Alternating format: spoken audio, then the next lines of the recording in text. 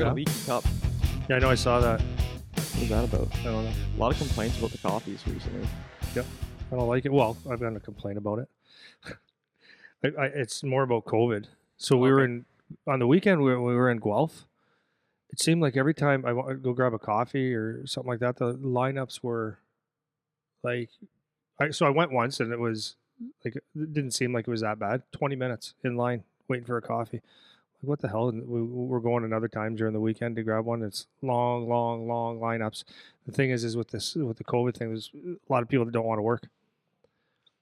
Right. So just a simple business like that is Oh, like they don't have the staff. employees. So, Like, they shut down lanes. I noticed they're doing one over here. I'm noticing that more and more. Yeah. Pain in the ass just for a coffee. So we don't need a coffee that bad. Slightly separate note. Yeah. How annoying is waiting in line for things? No, it's There's- annoying. Yeah, go ahead. No, go ahead. Go I was ahead. gonna say there's nothing. I don't think there's anything that is more of a pet peeve to me, or like there's nothing that's that worth it to me. I don't think where I will wait in a line Yeah. for more than 5 minutes. Right. Even that's pushing it. Like I'm thinking of like you go to an amusement park and you wait in line for like 2 hours for a roller coaster. It's like that's not worth it. There's a story now. You know? There's a story now. But speaking of that, that's why I like my life. Yeah. Like, so I remember it was like years ago, one guy that was working with me, I said, do you notice that because we'd get on the ice at 6, so my days always start 5 o'clock in the morning when I go to work. I So know when exactly where you're going. I drive to work, there's zero traffic ever. Yeah. Zero, which means zero stress. If I go to get a coffee in the morning, it's pull up. Yes, I'll have a coffee. Thank you. Goodbye. Zero stress. No traffic, no lineups, nothing. Yeah. So I just got accustomed to that. So anytime I get in a line and there's like 2 people, I'm like, come on, man. Like I go absolutely nuts. So we were in Florida. I'm going to think Charlie was just born. So it's probably 2005, maybe. Yeah, probably 05, 06. He was just a baby. And my wife wanted me to go to Florida. And on vacations, I'm a 4-day tops. Yep. After that, snap. It gets long. Yeah. Snap. Yeah. So I flew down to Florida separately, get there. Great. It's nice, beautiful. Sun's out. Wow, cool. So my wife goes, we're going to go to Disney tomorrow. I go, we're going to Disney. Like, I already know. And this is my bad attitude, though. Yeah. So I'm trying to be a good guy. We pull into the Disney, and I just look around, and I go, this is going to be a shit show. Yeah. So I'm looking at the business side of it, and I'm like, all this parking, and it's this much money. Sign in. It costs like I forget how many people it was. It cost me $1,700. So I'm like, $1,700. So, like, think about that.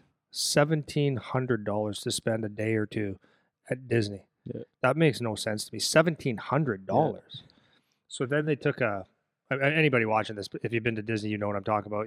They take your handprint or something so that no one else can use your pass because it's your hand. In order to use your hand, you have to cut your hand off.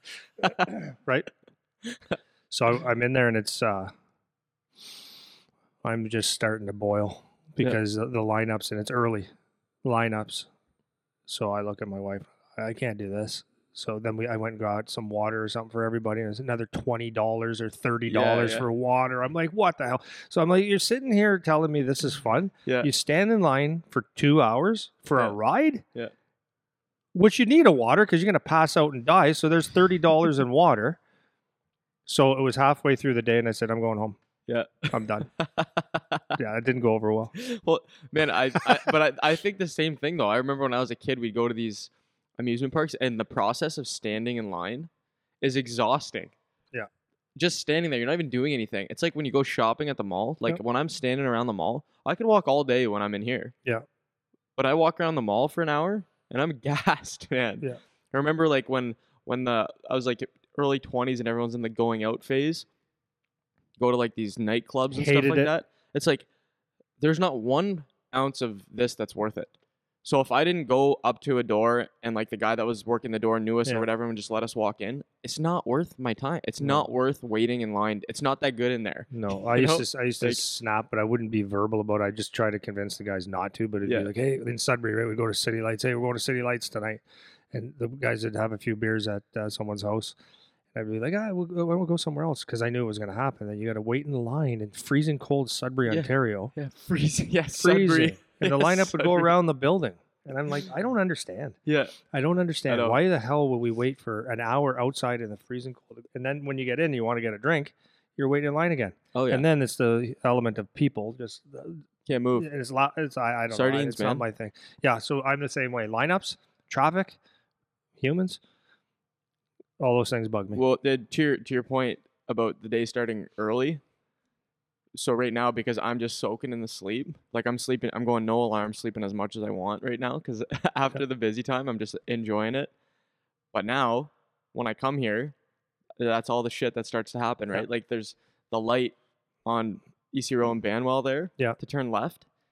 That light, the left turn is 5 seconds. Yeah. And Shortest there's life is 750 people that are trying to turn left. Yeah. So you're waiting there for 8 minutes to turn left. When Yeah. I get here an hour earlier, same thing. Cruise, nobody there. Turn left. It's beautiful. When I like tomorrow night, we're going to watch Charlie play in Mississauga. Yeah. You know where my head's going right now? Like the drive. Yeah. Yeah. The drive. Yeah.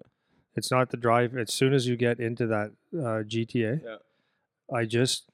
I don't understand how people can do it. I mean, obviously people do it and they think it's fine, Yeah. but as soon as I start going and I see the brake lights and I see the slow movement, I go, how do you do it? Mhm. How do you do it? Well, And my stress levels go right up because I'm like short, not like physically, not that short, Yeah. but I just start getting short yeah. on everything. Everything annoys me. Well, and especially if you're on a time crunch too. Like this is Yeah. a big thing for me when I travel. I do not rush. I do not want to rush. If I want to stop at every rest stop just to get up and out of the car, I want Yeah, to be don't able to judge do me. that. I don't want to. I'm not in a hurry to get there. I'll leave an hour earlier than I would need to just so I can stop as I please. Yeah, yeah. Because you get into a traffic situation like Yeah. that, and if you're already like pushing the time, Yeah. then it just ruins your day, Yeah. like mentally. Yeah. Just ruins your day, Agreed. you know. But I don't. Some people do that all the time, but the waiting in line thing, man, drives me freaking crazy. And people like are dying to wait in line to get in these places. Yeah. You know, it's like Yeah. I think it's just because that's more their highlight. Like getting into so that you work your 9 to 5, and then on the weekend you get to go to whatever party or Yeah, whatever maybe. club or whatever event, game, sporting event. That's And another one. Waiting in line, yeah, I- waiting I- in line is worth it for you. I don't know. Chris Draper would always say, "Hey Andy, I got tickets. You want tickets? You want tickets? You want tickets? You want tickets?" And I'd have more excuses than a pregnant nun. Nope. Oh, I can't go. Yeah. It's the lineups. It's the cost. It's just it doesn't make any sense to me when I could and all the distractions when you're watching the game. It's like just want to watch the game. I don't need the freaking cheerleaders in front of me and the jumbotron Yeah. and the guy selling pizza. Like just want to watch the Yeah. game. Well, there's the benefit of being the athlete over the spectator, right? yeah. If you can make it, it's like Yeah. you don't got to worry about none of Yeah. this crap. You That's just get right. to show up, drive right in, Yeah. have your game, leave, not waiting for nothing. You know. Yeah. Oh yeah. One more thing that I think is funny. So we were in Niagara the other night before the game to watch a game, and my wife and I and Charlie's girlfriend went out for a bite to eat before, and it's like a 4-minute walk from the restaurant to the Meridian Center in Niagara, St. Catharines. So my wife, again, there was a little bit of leftover food, like good food, and she goes, "Well, I'm gonna pack it up again," because she just gives her. There's a lot of homeless or street people, right? There's a lot, Yeah. especially downtown centers for that sure. these games are at. Yep. So my I have a heart too, but my wife has more of a heart, and she just refuses to eat all her meals, and she'll save some to give it to someone. So remember I told you in Guelph, she tried to give away a meal, and the guy was like, "Nah, I just want Yeah. change." Oh, so we're in Niagara, and I said, "Just give it to the first one because you're gonna drive me nuts carrying that box of shit around." So the first guy said, "Here, give it to this guy." So she goes, it was a wood oven pizza, Mhm. right? Excuse me, would you like a couple slices of pizza? And he goes, "Nah, I'm pizza out." Yeah. I said, "Just throw it out, man." The homeless here, I guess, aren't starving. Yeah. Seriously. It's amazing. Like there's no problem. It's like, but the thing is, it's an asset. Yeah. The pizza is an asset, and if you had any Yeah. brains, you'd take that asset and trade it for a cigarette or Yeah. a coffee or something like that. It's still an asset. So Yeah, he just said, literally. "No, I don't want an asset." Yeah. That was funny. You're telling me about that. It's like you give this guy, even if you don't want to eat it, Yeah. it's like take it so you can trade with somebody You or can trade. something. Yeah, But that's not a thought. not a thought. not But a he was thing. like, "Nah," like the way he said it too. He Yeah. goes, "No, I'm pizza out. Yeah. That's so funny, man. Pizza out. You're homeless. You're homeless." That's I don't crazy. know. Yeah, It's- that's it's funny. crazy. Next thing we want to talk about was there's two things just in regards to hockey. So I ran into in a hotel the other day. Hey, coach. So I look, it's one of the kids that I trained who has a brother and all this stuff. So, anyways, there's twins. And then the dad was right behind them. So we're shooting the shit. And I said, where's your other boy? He goes, oh, he's on another team. And they're twins. I said, oh. I said, so what happened? He goes, well, one is a little better than the other. I go, okay, yeah, fair enough. And then the other one we had to go to another team. So now the difference, the separation in their skill and their hockey level is not negligible, but let's say one's a first D, like a first pairing D, and one's like a third pairing D. So a 5-6. Okay, so you got a 1-2 and a 5-6. So the dad, so I'm just looking at this as this is where I go, what is going on with minor hockey? Like, honest to God. So if I'm a coach, or no, I'm going to build a case for you. Eric, my son Charlie, and my son, what's another friggin' name? Bob. Charlie and Bob. I said, okay, so you want to keep Bob. Yeah? Yeah. Okay, and Charlie, like, is he just not good enough? Or, like, what's the deal? Why are you cutting him? Oh, he's a 6D. 7th D. Okay. Hey, can I get a release so I can go to the same team and travel in one car and pay, and have the one fee and all that kind of stuff? Can I do that, please? And you say, no. Like, or keep both. Yeah. Because the difference between, and I'm not saying, hey, if you want to pick the best team, fine, but keep both if you like the number one kid that much, because the number 5-6 guy is not going to hurt you. Yeah. And in fact, I think he's probably 5'6" easily.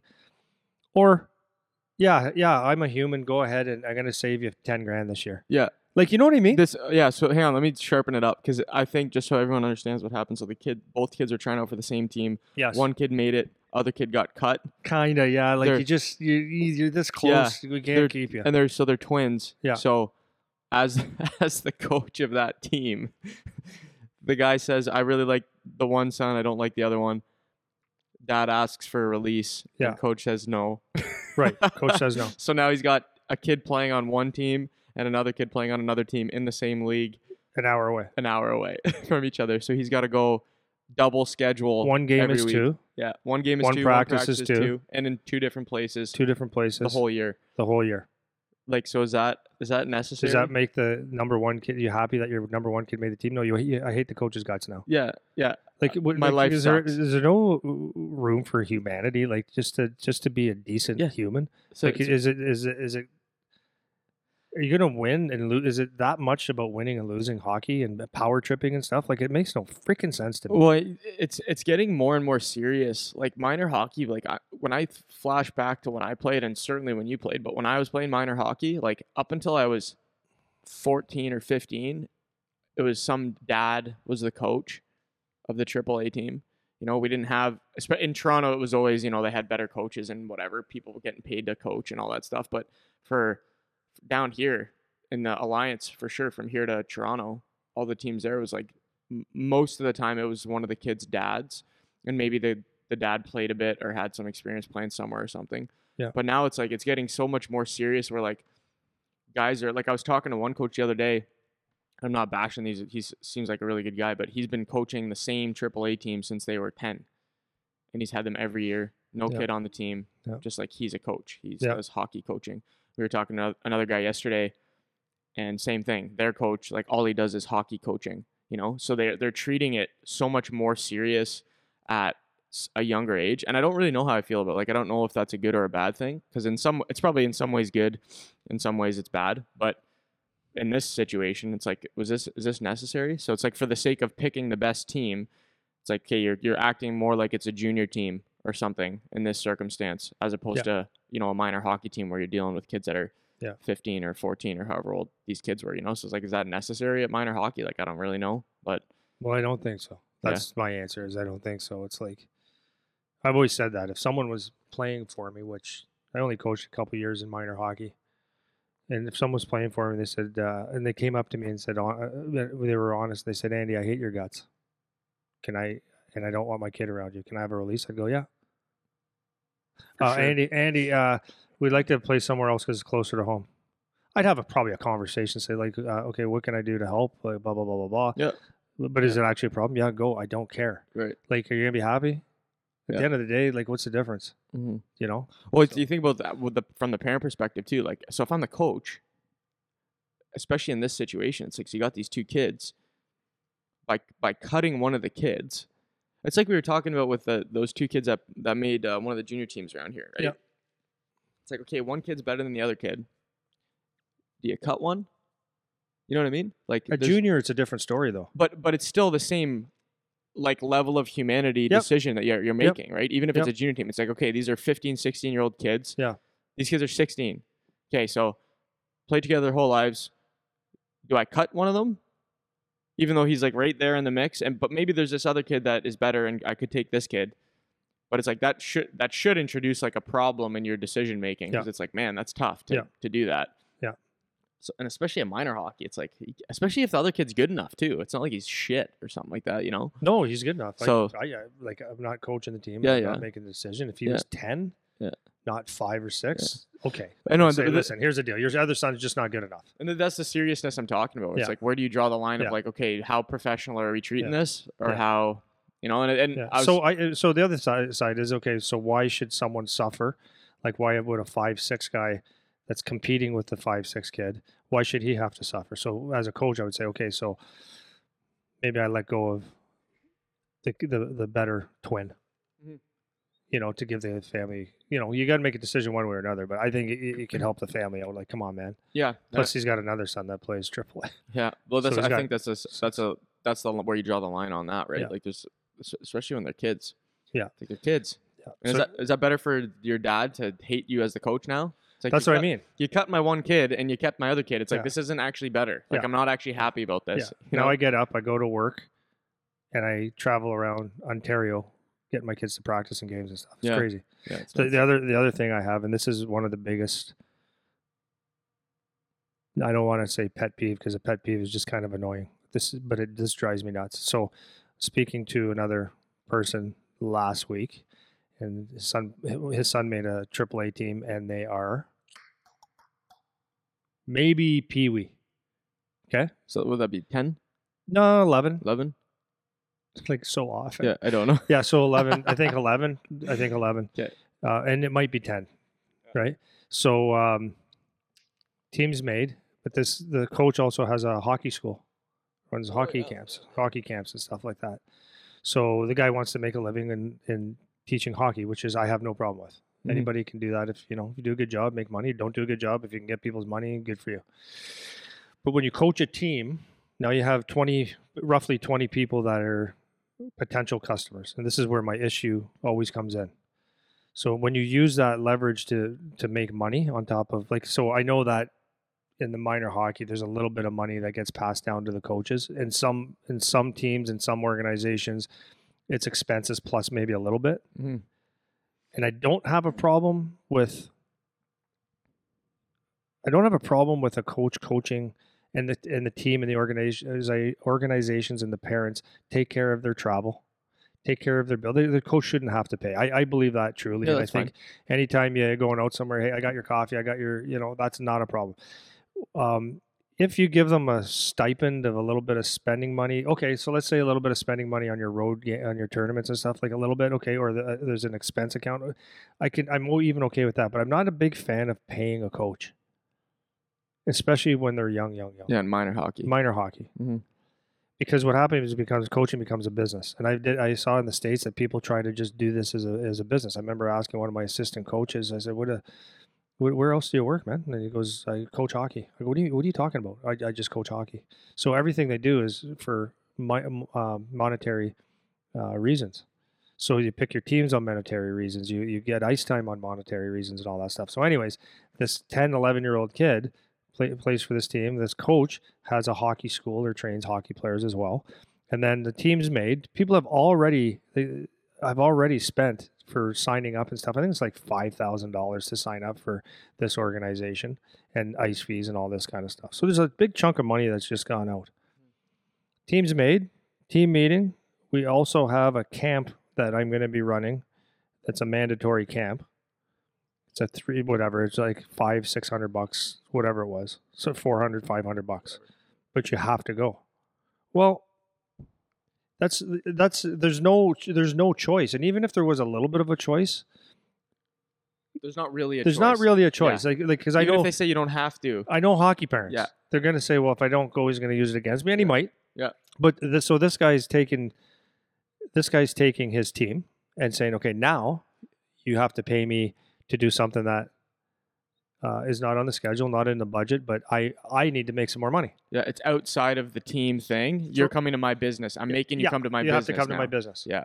And I've always had a problem with that because even when people come and sign up for mine, when like I always resist doing the teams in the season. And I know most people, like I see people all over the place that see it's a good thing because you're training people, and I get that. But my point is that when someone comes on the ice with me, is because they want to be there, every single one of them, not because they have to. And I think that when I got a couple reasons on this, when a team comes in as a team, then inevitably you're gonna have a couple kids that maybe don't even know me, and you're gonna come and train with me, and you better listen and do what I'm, my program. Could be I have no idea what they're doing outside of their team. So I could be doing something that just actually hurts them if I don't have a clue of a pulse on what they're doing. Yep. Right. I don't like that the coaches force that because for many reasons. And one of them could be if someone just doesn't like anything that I do or my gym or anything about me, and you force them to come to my training, it's like, that's not right. It's not right. What if you just like someone else? And so this is what I don't like is when teams, especially enforce it in the summertime. It's like, okay, so I have a group of kids that come up and they spend time and energy and money on me or our program. So let's say they're doing our workout, they're doing our skills or our hockey program, and you've got them in the gym with your program doing these things. And okay, this is real beneficial. Plus Andy's skating. Okay, that's going to be real good. Perfect. Then the coach says, oh yeah, we have a skate on Sunday. We got to off ice with someone else on Tuesday.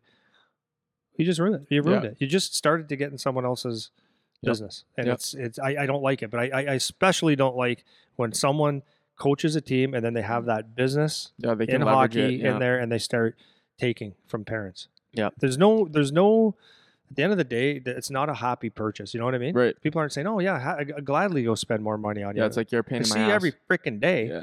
Now you need more? Yeah. Come on, man. Yeah. Well, I got a couple of points on that. The only pushback I'll give on the paying the coaches thing is when you're trying to get like quality people to be your coach, though, like what incentive does a good person have? Not a good person, a good coach, hopefully also a good person, to go and take time with that team if you're not making it worth their time. For example, you're a perfect example. So when you were coaching in Bell Tire, it was like, okay, Andy, you should come coach. Nah. Andy, come coach. I don't want to. What if we give you this much? Nah. What if we give you this much? No. What if we give you this much? All right. Like, okay, that's worth my time. Now they have a really high quality coach, and those kids are a lot older, which is part of something to consider. But at the same time, it's like, how do you get somebody who's a quality person, not just Joe Dad that knows nothing? So for example, for me, because people have now come to me, even though I've never coached before, so it's not really appropriate, but people don't really know any better. So they'll come to me and say, hey, would you want to come coach this team, or ever thought about coaching?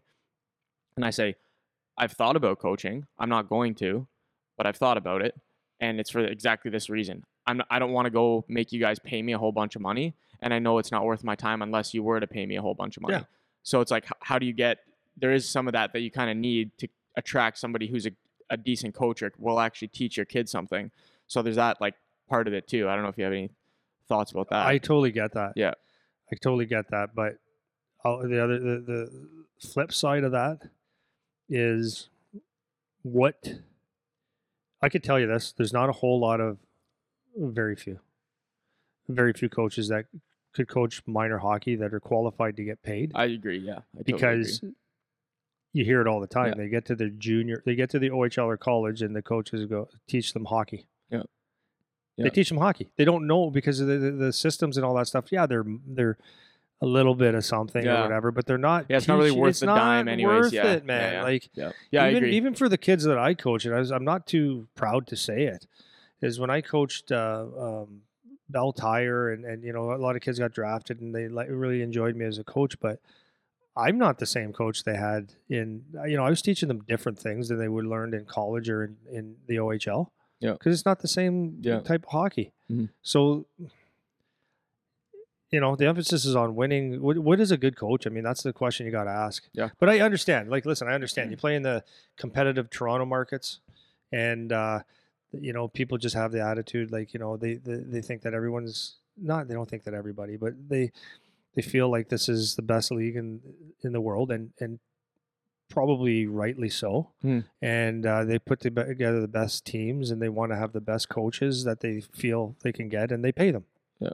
And it is what it is, I guess. Yeah. It is what it is. But just from my perspective, I don't like it. I don't like it at all.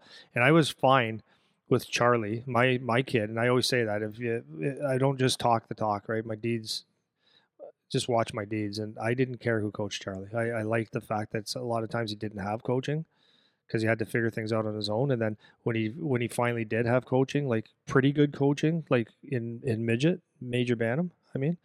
Coach Matt was an excellent coach, but he's not OHL qualified. Right. He's probably maybe a little bit of junior qualified and get away with it, right? Yeah. And but he's a great coach for that level. Yeah.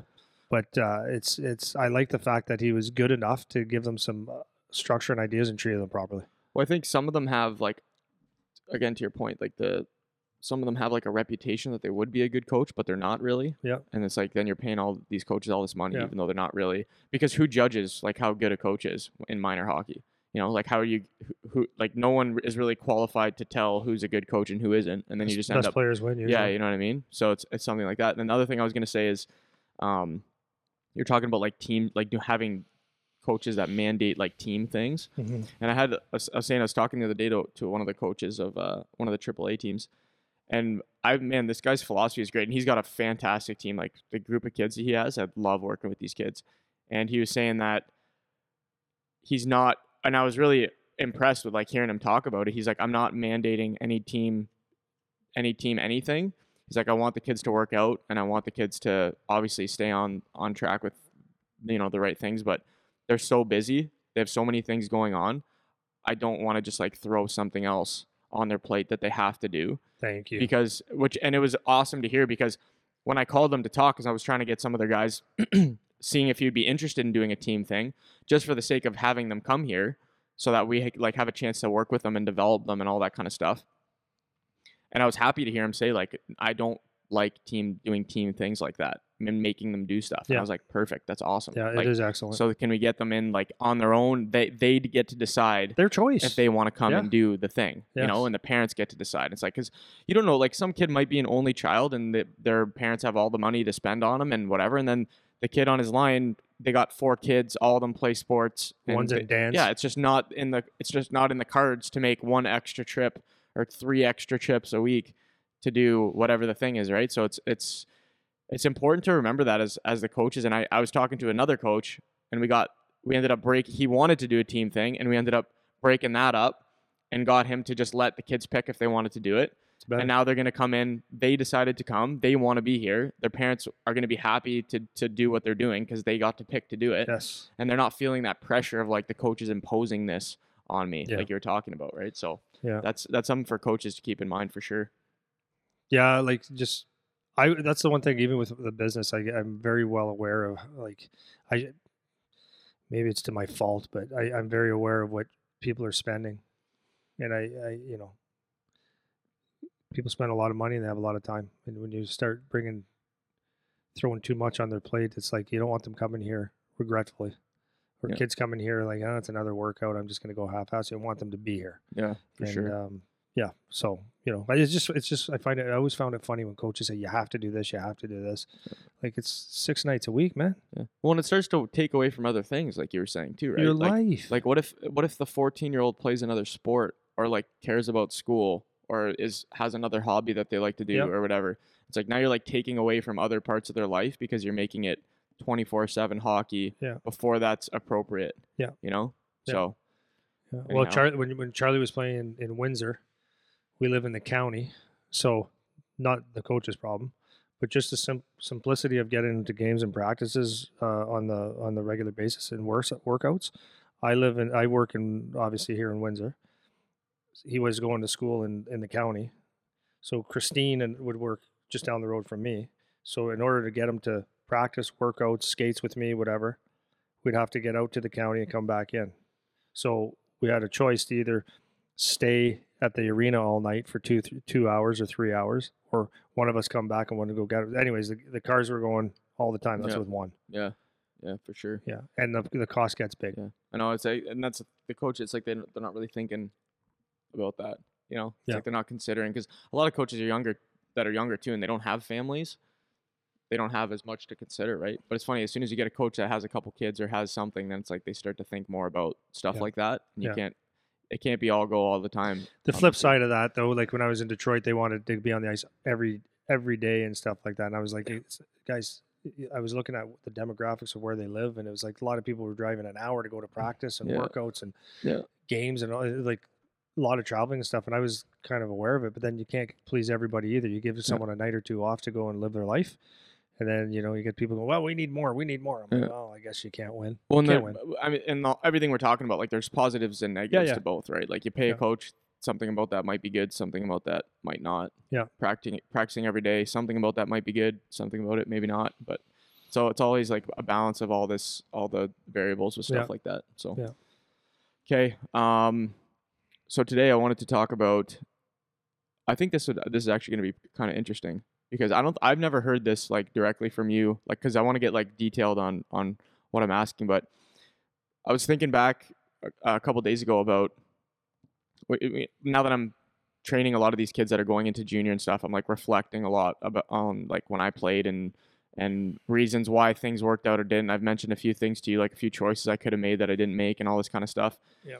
And not that I'm coming from any place of like regret necessarily, because like I did what I thought I needed to do with the information I had at the time, but I thought it might be good from your perspective. And then if we have time, we could get to mine. But from your perspective, what you think the reasons are that you didn't make the jump to play in the NHL or whatever. Because from my perspective, from what I know of you, you were like a really highly touted prospect. You played for Team Canada. You did a whole bunch of shit when you were playing in junior.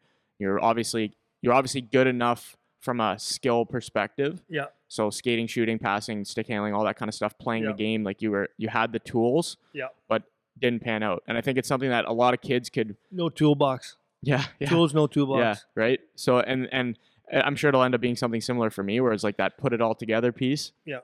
Was something that maybe was missing, but I wanted to go through and get your perspective, because I think it's something that relaying this message, a lot of kids will probably be able to start to think about things and how they're starting to progress, and maybe if they're focused on the wrong thing or they're looking at the wrong resource or whatever, and it might be something useful for kids to start thinking about. Yep.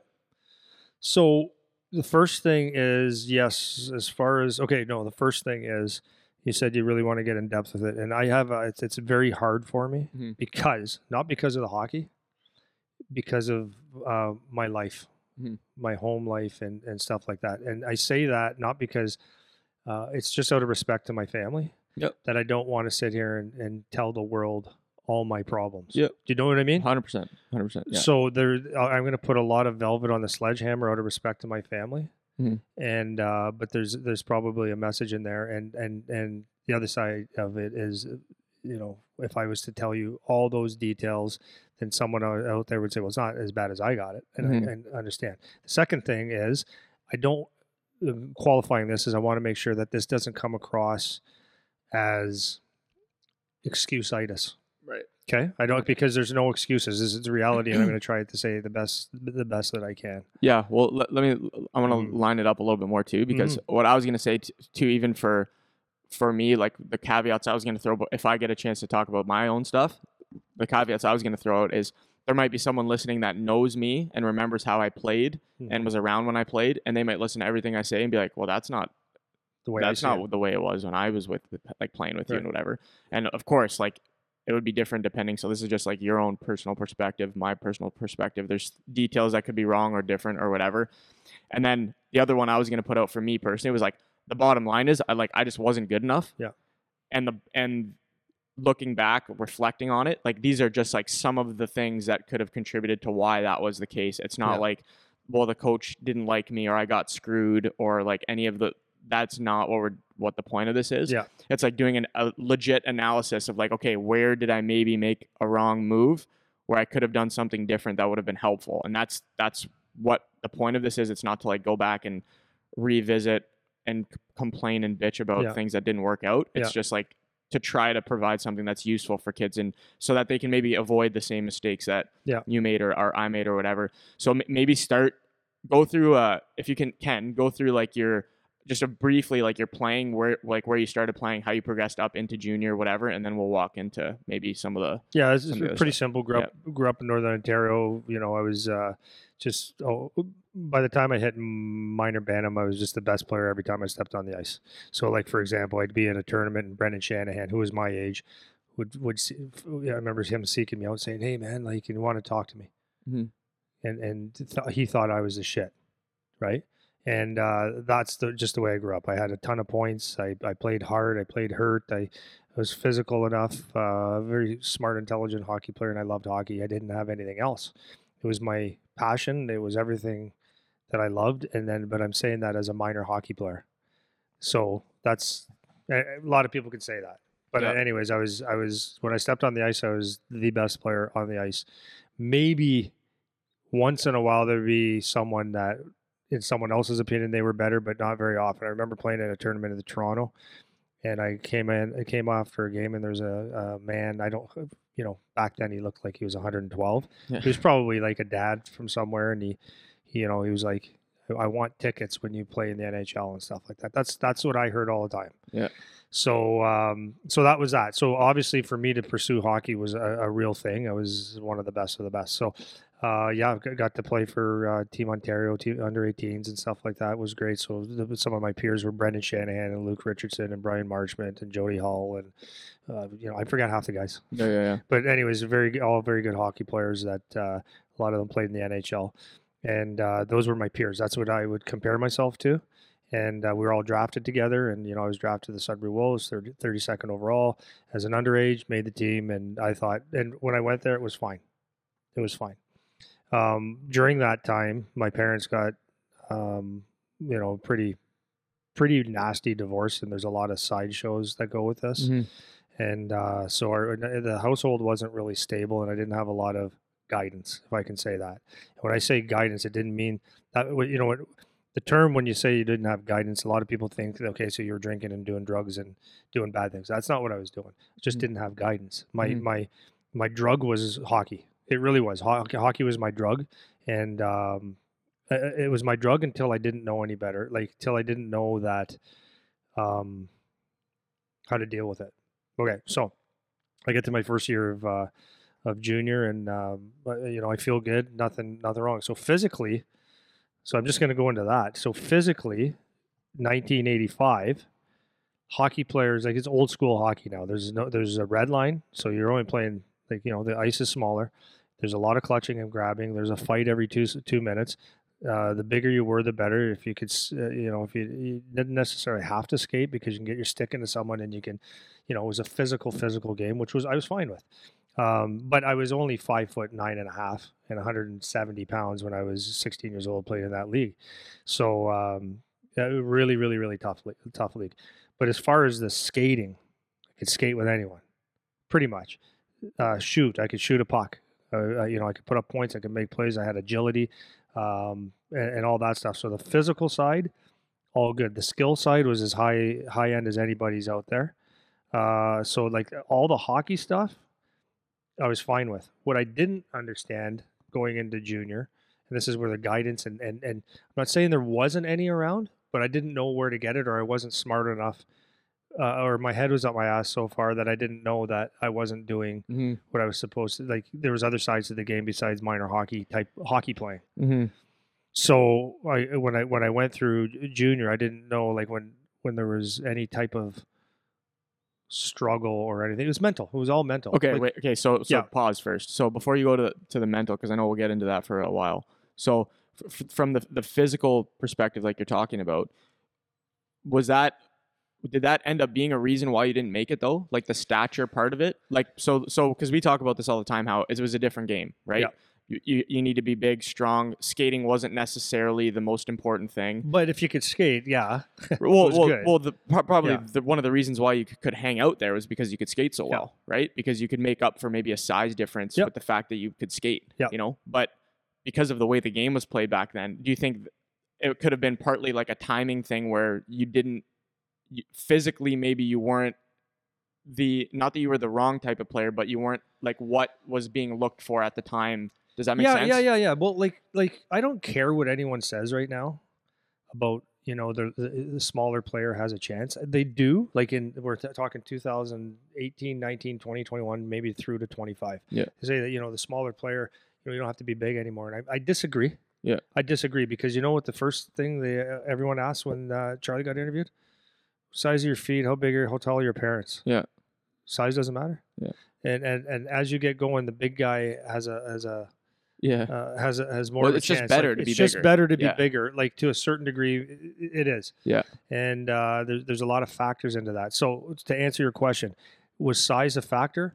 100%. Yeah. But it's not the factor. Right. Because I played with guys like I always say, Tiger Chitteroni, that was shorter than me. He was about 5'7", 5'8", tough as nails. He used to fight guys, and you know, he just had that grit that he knew how to play with his size. But as good as he was, he got drafted to Buffalo late, never made it. And a lot of it would have probably had to do with size. You get leaned on over and over by a guy like Darian Hatcher, where flip the tables. If he was playing now, there's not a chance he'd play in the NHL. There's a lot of guys that played when I played that would not even couldn't play. Right. Couldn't play. Yeah. So so a timing thing is 100%. That would be very true because at the end of the day, you're 5'9", 5'10" guy playing against the playing in the jungle. You're not intimidating anybody, and if you do, it ain't very often. And if you do, you got to do it again and again and again, and eventually you wear out. Having said that, like one of the owners on Charlie's team is Scott Walker. So Scott's about my height. He might have a little bit on me. Late, he broke in the league at 18, and it was not an issue for him. He beat the living snot out of people and played points, and he didn't know that he was maybe on the shorter end because he was just so incredibly tough. Yeah. And I didn't have, like, to be honest with you, like I got in my fights, you know, I got my 3 to 5 fights a year.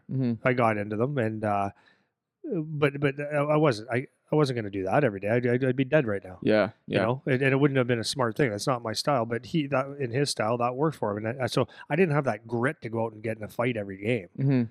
You know, I wanted to play hockey as well. Right. It wouldn't have been good for me. So what we're going to kind of end up wrapping with is like, it's going to end up being a combination of things. Yep. That is a reason why somebody doesn't make it, who is good enough. Yeah. Right. So given that you have the baseline of skills and the hockey stuff, like you're talking about, if you don't make it, there's a bunch of reasons. It's not just one thing. So this could just be one thing that you didn't really have a lot of control over, that for the time you were playing was more of a factor than it maybe would be now, let's say. So, yeah, it was more of a factor. Yeah, for sure. Like I always say, but it's always easy to say this, right? Yeah. But I always say that if I would have had my shot in the last 10 years, maybe I'm not as good as I think I was, but it would be more conducive to the way I played. 100%. For sure. 100%. Okay, so that's that. Continue. Yeah, so now talking on the physical side, the other thing, but I think a lot of people were in the same boat on the physical side, was I didn't know how to train. Like I ran a lot, and I did get a membership at a gym, and I did my own thing. Like I would consider myself now like fairly intelligent. I do a lot of reading, and I understand fitness, and I understand training and how muscles work and your energy systems and stuff, and what makes sense to me now. But at 15, 16, when I was getting ready to play, I had no idea. I did a lot of running. I heard running is good. So I did a lot of running. So I had a great set of lungs on me, but I didn't do, you know, and then we'd go to the gym. I'd go to the gym, and yeah, squats were there, but not tons. But that was and leg extensions. Yeah. And I did some sprinting, but that was like totally just, that made sense to me. Yeah. But there wasn't anything for legs or like a real, like a program. There's no program to be an athlete. Yeah. Now I couldn't afford a gym. So part of the issue here, talking to like about 14 and on, so I had to help my mom pay rent. Mm-hmm. So like a lot of my time was spent, working, and when I had money, I'd give my mom money so that we could pay rent or get food. So that was like one of my high priorities. So to go out and get uh, whatever it would be back then, even if it was $15 a month, to me it was like, holy crap, that's a lot of money. Mm-hmm. Or maybe it was 20, maybe it was 30, I don't know. Yeah. But it was a lot to me. And then the other thing was getting there. I had to get to that gym. So I found a gym close to my place. It was at the college where it was cheaper. And I had a membership, and I'd get there as often as I could after work in the summer times and stuff like that. But the workouts itself resembles absolutely nothing Yeah. to even the way I train today. So I'm a 52-year-old guy that works out more athletically, obviously, than I did when I was an actual athlete. Yeah. So my workouts today have no resemblance of what they were back then.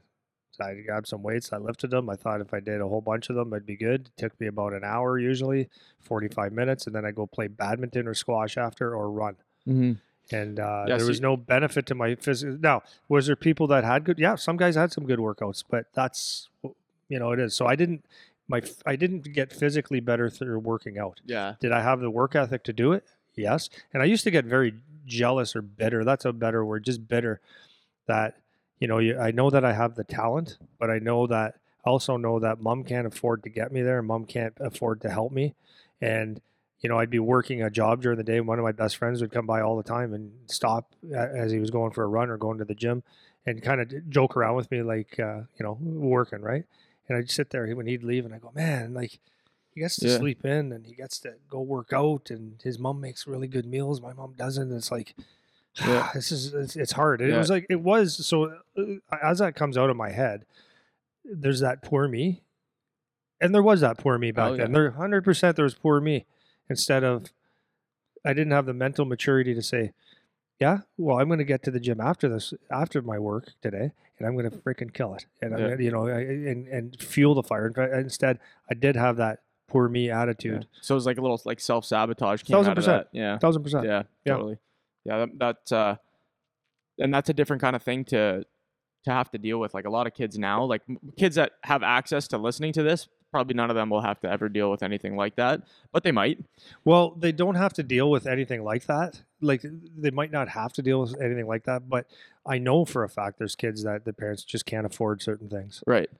But if you have access to listening to this, then I hope that the message gets through is that it's important that you get this message, that there is no poor me, and that there are ways to get things done, and there's the internet, and there's all kinds of things that there are tools to get there, and there's us. Yeah. That if anybody actually needed help, they could actually come and see us. Yeah. And listen, I don't throw this out. Who knows what will happen here? But for people that live around here, if it's a true, I just can't afford it or whatever, dude, we'll help you. Yeah. This is just the way we are. Yeah, for sure. Well, and that's what I was going to say. Like problems end up being relative to what you know. Yeah. Right. So kids, if just because you have food in the cupboard every day, you might have some other issue that to you feels like the biggest problem in the world, and that's what the message is like you need to figure out how to like take in the fact that someone's going to have it better than you, because there's also someone that has it worse than you, so whatever your problem is, like you have to try to keep that in perspective. Like at whatever extreme you think you're at in terms of having a problem, someone's got it better, someone's got it worse. So just take like whatever the shit hand is in that situation, and you have to be able to bounce back from that and not do the poor me thing, because I did a ton of that too when I was playing, and I had nothing to complain about relative to your life growing up, right.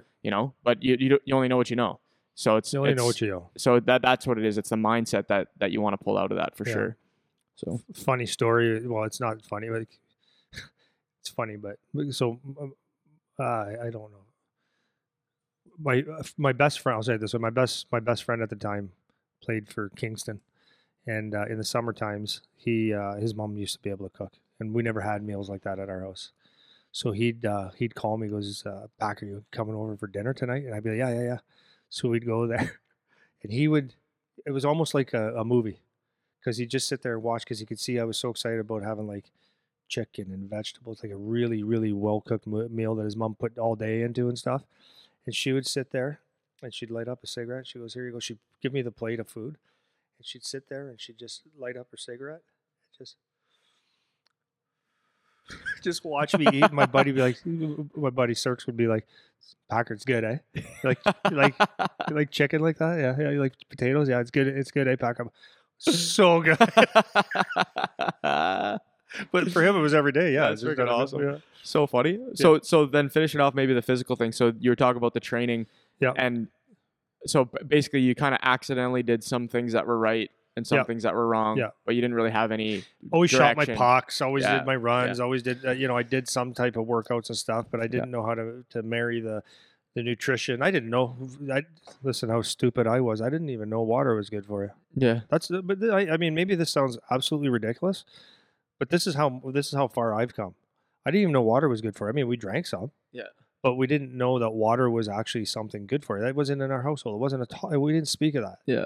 My dad used to drink when he lived at the house. He used to drink tea, coffee, not too many beers, but he would have beer or orange juice. I'd never seen him drink a glass of water in my life.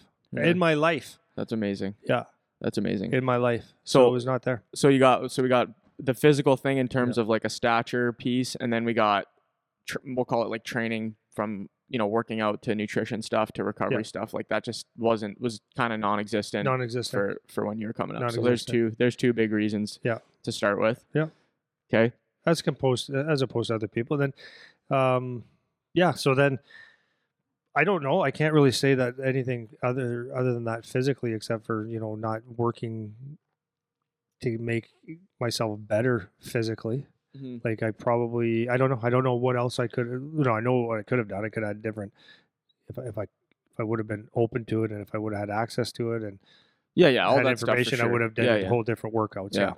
Okay. Would have did more boxing. I did a little bit of boxing, but nothing crazy. Right. But yeah. So then when it comes maybe focusing more on like the mental piece now, because I know you got a lot on that thinking. So when it comes, I'll just line you up with a couple things. So obviously I do it that way. Obviously there's a couple things like away from the rink. So whether it's your home life and all that stuff, and we don't need to get into details of that or whatever. So that's obviously one thing. But then maybe more towards in game. So like what happened over the 4 years, let's say that you're playing in the OHL, even with Team Canada and all that kind of stuff. What were some things that happened when you kind of reflect back on it that maybe like there was different decisions you could have made, or you could have dealt with certain situations differently, or there was a coach that something happened where if that went differently, maybe something could have happened differently or whatever, a playing situation or whatever you want to go with over those 4 years in junior. What were some of the big things strictly from like the hockey perspective? And it can be a mental thing, obviously, but that maybe kept you from taking a step into the next level or being noticed NHL wise or whatever. Yeah. So to me, it was two sort of mental things. It was a mental and emotional. Okay. So I was not mentally prepared in any way, shape, or form. I've learned that as I went, and emotionally was not prepared at all. So I always thought hockey players are just hockey players, and I was a young 16-year-old kid with zero guidance. So I thought everybody was kind of like me; they're just hockey geeks. So when I walked in the room and the last thing guys were talking about were hockey, I was like kind of shocked. So I, emotionally, I just wanted to fit in. And like when I say fit in, it's not about doing things with the guys and stuff, but I wanted the guys to obviously like me, right? And they did. But I was a little kid. What 20-year-old kid? 20-year-old wants to hang out with a 16-year-old kid. Yeah, that's the bottom line. I didn't know the difference, right? People usually like me, but I was insecure, and I just wanted to fit in the room, and I thought hockey would do the talking. So emotionally, I was like in the room trying to fit in. The coach would not say hi or bye or didn't speak to you at all, which I thought was kind of weird. So that was playing on me, and the size of the guys and some of the guys being in shape, like you're sitting there going, okay, I just want to fit in. Like I'm small. I'm not the cool guy anymore. So like that was one thing, but it played on my head. But mentally, I had zero mental toughness. Like I shouldn't say zero. I had some because I survived. So the first incident that happened was first game. We were at home against Windsor. I had 2 points. I thought I played really well. Whatever, I know, but I felt very comfortable. I took some big hits from like some big D, and I did my job. I got my regular shift. Ended up with 2 assists. That's a pretty good game, and I felt pretty good. The next game, we were playing the Hamilton Steelhawks, and I got 0 shifts. So as a young guy, no one ever explained to me ever that when you get to this league, this 4 or 5 year difference in players and guys that are drafted and all this stuff, you got to learn the league and all the things that you just be aware of. Just, don't take things personally. Just, keep doing the work. I was sitting on the bench after, about halfway through the first period, like with tears in my eyes, going, what's going on? I'd look at the coach, like, I'm right here, eh? And not one shift. And it wasn't, I didn't do anything wrong. I didn't do anything right. Didn't give me a chance to play. Yeah. So in hindsight, the coach was probably saying, okay, this is a top team, tough team, a big team. They're playing their top 2 lines. Shane Corson just got sent back from Montreal. Like, maybe that's what it was. I don't have no idea, but all I know is I got off the ice and I could have took my clothes off and went home because I didn't sweat once. Yeah. So that hit me. Like, I didn't even get a shift, and it was like emotionally like, this is horrible. I'm no good. That's really what I said. I'm not good enough. The coach hates me. Those are the words that went through my head. Yeah, for sure.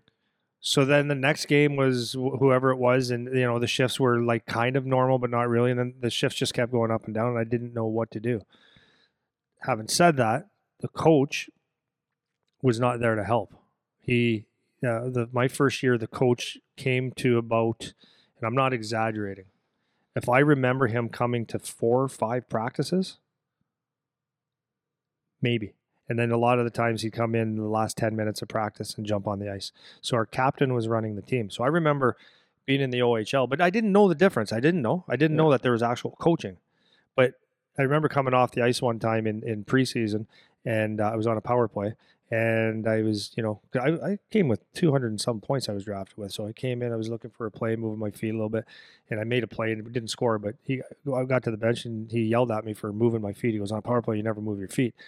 So I'm sitting there, but I couldn't even process, like, you're an idiot because you didn't tell us anything. Yeah.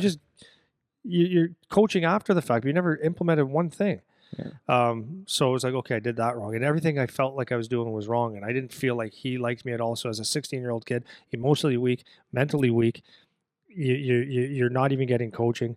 You don't understand why you're not playing. The guys don't give a shit if you're not playing because all they care about is that you're playing. Mm-hmm. So now that those insecurities play. And when you have insecurities and you don't know how to deal with them, it takes a toll on your game. It literally took me 2 years to get through that. Yeah, seriously. Plus I was injured.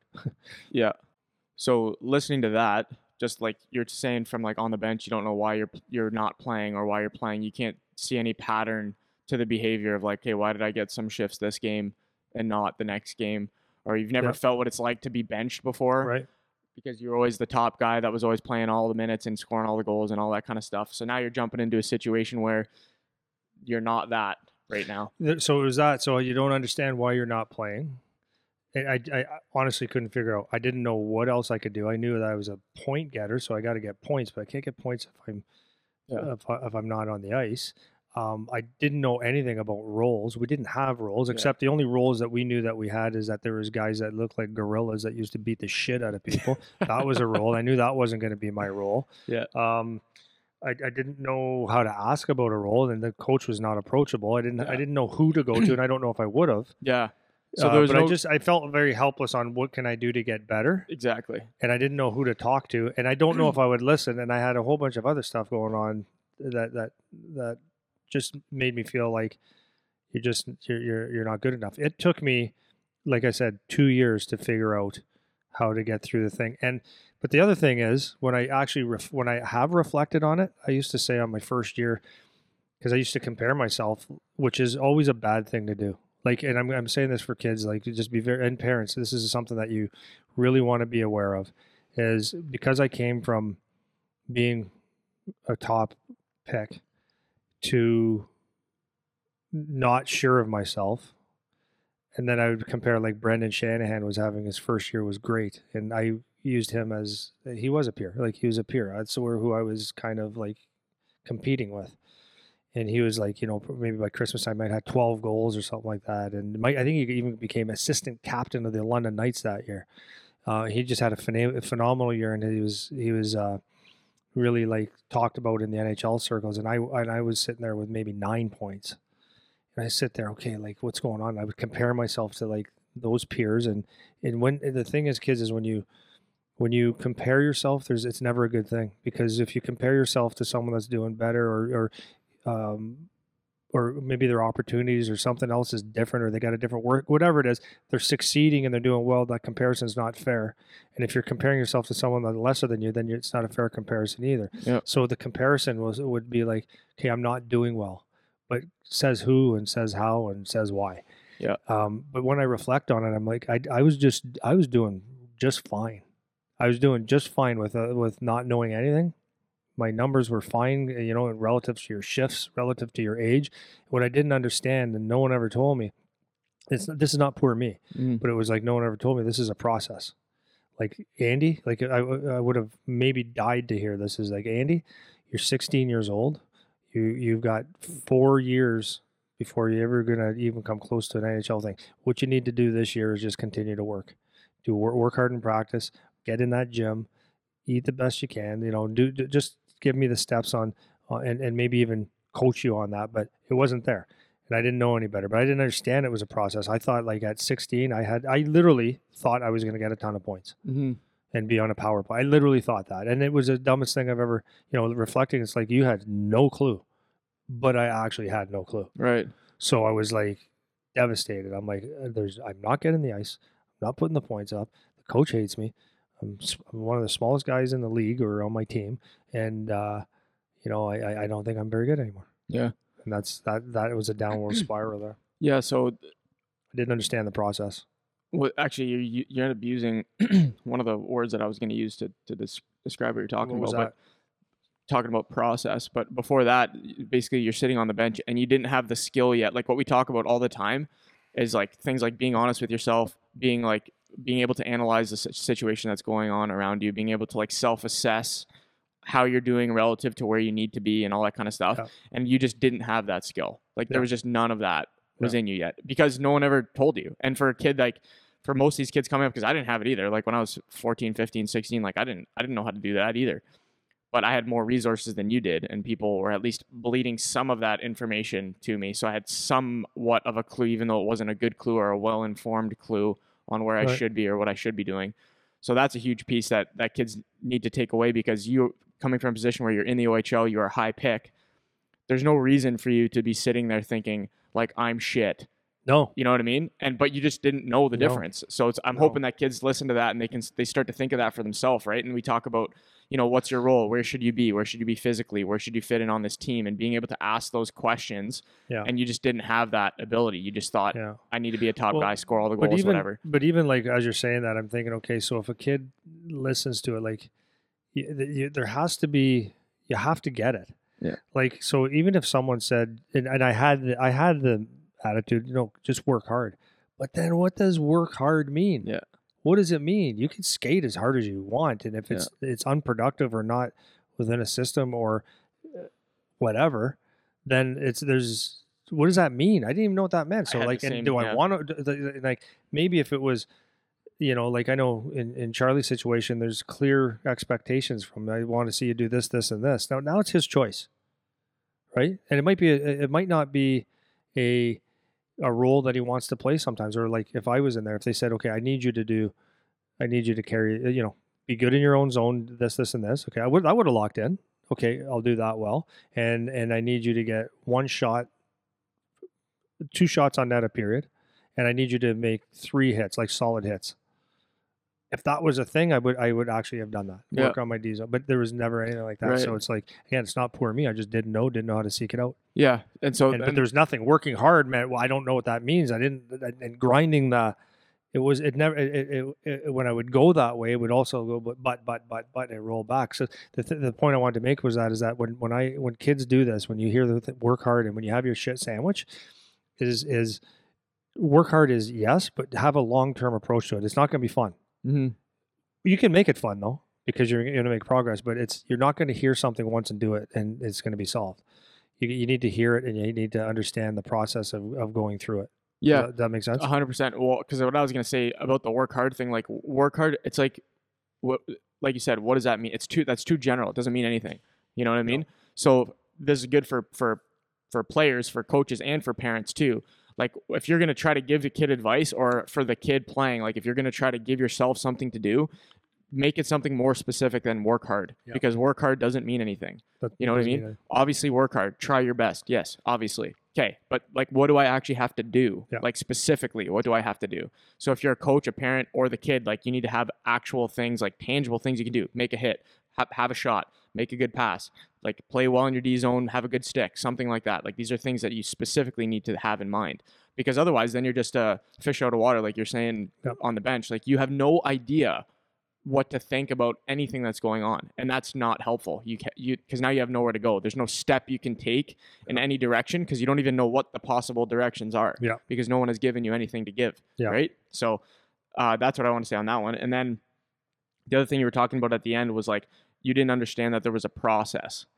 And this was something that for me, I struggled with too, is I got focused on results a lot more than process. And that sounds like something that you were doing too. You're focused on, I need to get points. Well, how do I get points if I'm not playing? That means I'm failing. That means I'm not good enough. That means whatever.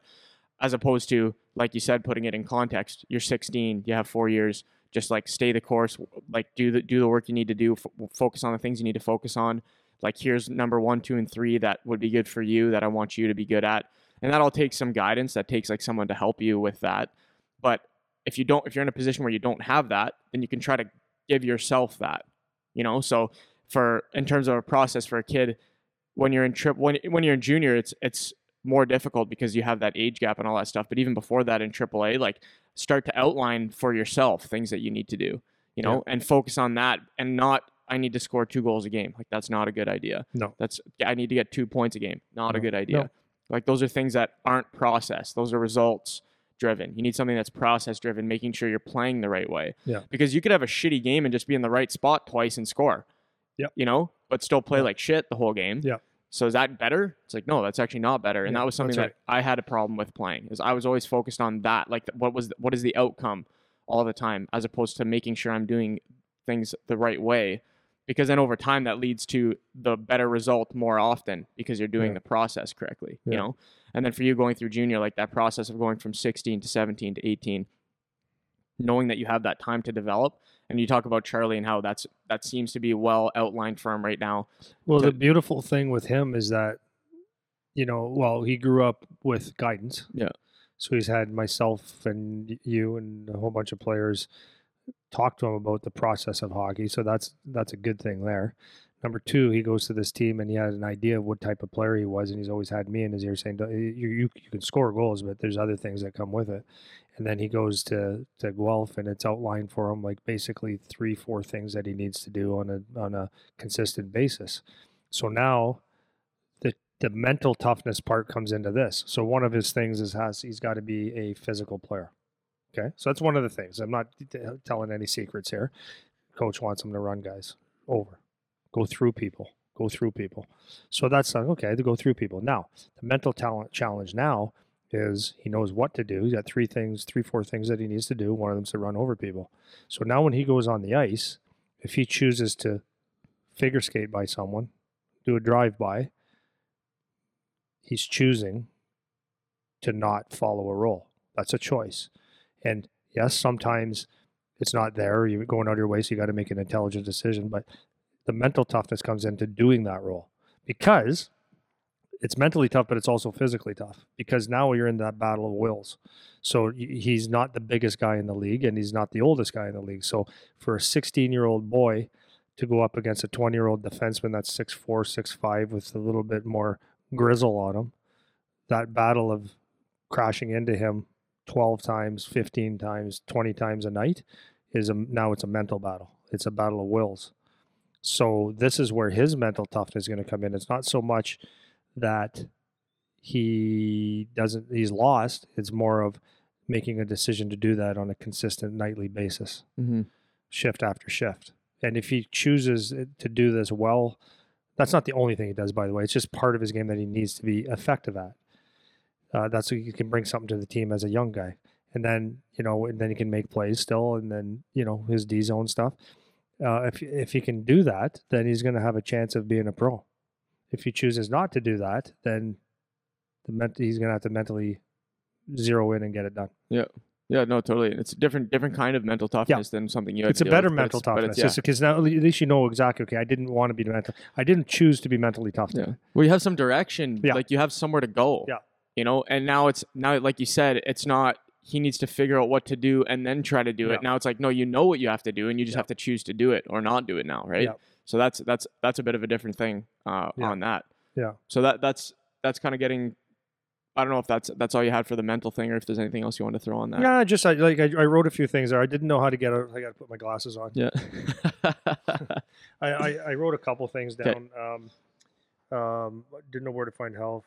The stress of the home life was like tremendous. I told you a lot of the stuff that was going on. It was tremendous. Didn't understand the process. Everything was a shock. Like everything.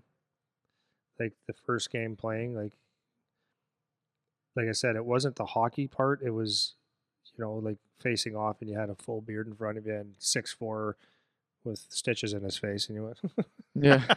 No one ever told me that. Yeah. But it's all good. Yeah.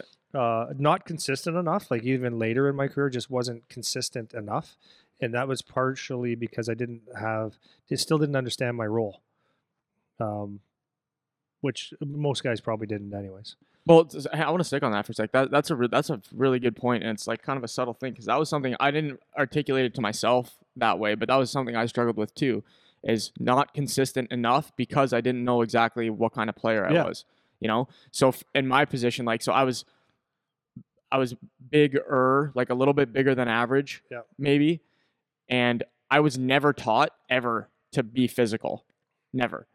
So in my first year of junior, that was the first time anyone ever told me. My coach brought me in, and thankfully he did. And he was telling me, you need to do other things than just try to get points. And I was like, oh, didn't know. Right. Like I didn't know the importance of finish. It sounds stupid, but I didn't know the importance Things of. have changed. Yeah. I didn't know the importance of finishing your checks. I didn't know the importance of, because I'm a bigger guy, there's things that I can do with my size that other kids can't do. I didn't know that. Like no one told me that. And it wasn't something that people who were teaching me hockey up to that point knew either. So nobody told me about that at all. So those pieces were missing. So it's hard to be consistent when you don't exactly know what your goals are each game in terms of what you should be doing. Because if you know what you should be doing, like you said before with Charlie, then you can, I need to work towards this. I need to work towards this. I need to work towards this. But if that's not defined for you, then how the hell are you supposed to know what to do every game? Yeah. So it's hard to be consistent when you're not sure what you're supposed to be doing. So it's really important that if nobody tells you, then you need to figure out what your role is on your own so that you can actually work towards that. And that will really help the consistency thing, which is a huge problem for a lot of kids, right? Yeah. Well, and so I was just, as you're saying that, it's very funny. I think I've said this before, but a few years ago when I was doing this, I was doing the skills for the Windsor Spitfires, and Bobby Jones was on the ice with me. Well, all the coaches came on the ice. And I went up to Bobby, who coaches in Ottawa Senators now. DJ Smith was there and all these guys, Boogie and Reichel. Anyways, they were all on the ice, but it was my practice to run for skills. So as we were warming up, I go to Jonesy. I go, Jonesy, how many coaches did you have on the bench when you played in the Sioux Junior, 1985 to 1990? And he goes, one.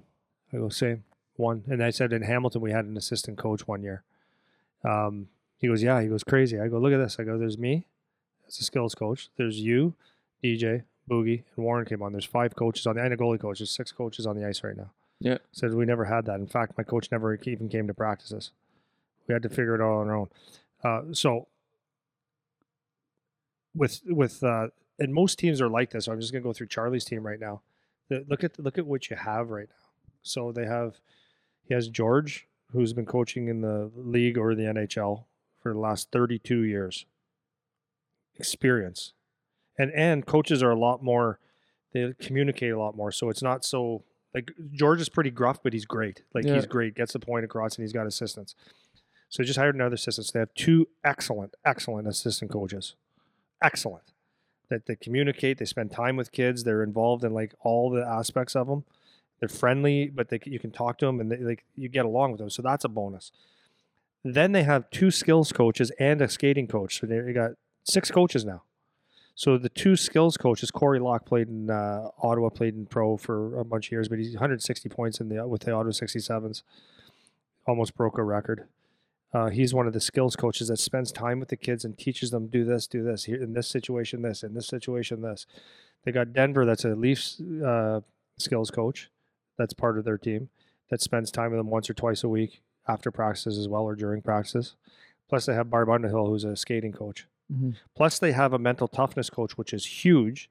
So we're up to 7 to 8 coaches now. Yeah, something like that. Yeah. Plus, they have 2 strength coaches plus a athletic therapist that helps with stuff. They're like 10 coaches. Yeah. And the point I'm saying to that is like now, like so you were saying like you didn't know. That's only like 10 years ago. Yeah. But how it's evolved now is that if you actually want to play, all you have to do is ask questions, and then once you hear the answer, do the work. It's so good. So I, as a dad, because one of the biggest things I've always said this even from a young age is like, you know, people would say, so you want, he's going to be a hockey player. You think he'll be good. Do you want him to play? And I answered it very honestly saying, I don't know, because when I look at, I am who I am today and I've come a long, long way, but I look at 16 to 22 years old, how I was just scrambled eggs up north of the eyebrows, just scrambled eggs and just emotionally lost, spent. Mm-hmm. And hated, like I doubted myself in every aspect of that you can possibly imagine. And I don't, and physically, you know, like I always say, these eyebrows don't look like this because I pluck them. There's you know, hundreds of stitches in my freaking eyes and loose teeth, and you know, and I'm like, I don't know if I want that for my son. I don't know, because it was a long, lonely road. A lot of nights you're laying in bed just going, yeah, God, this is hard. It is supposed to be hard, but you're sitting there and it's just emotions just ripping you apart. And I didn't know how to deal with it. But I look at how my son, and I'm not just saying my son, but how kids can come through this now. And there's actually very, very good people.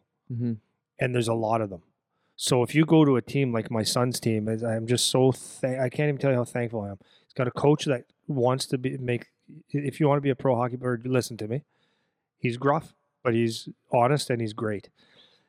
But he's got knowledge and he shares knowledge. He's got assistant coaches that actually care, and it's not all about them. It's about the team. It's like truly, there's so many good people in place.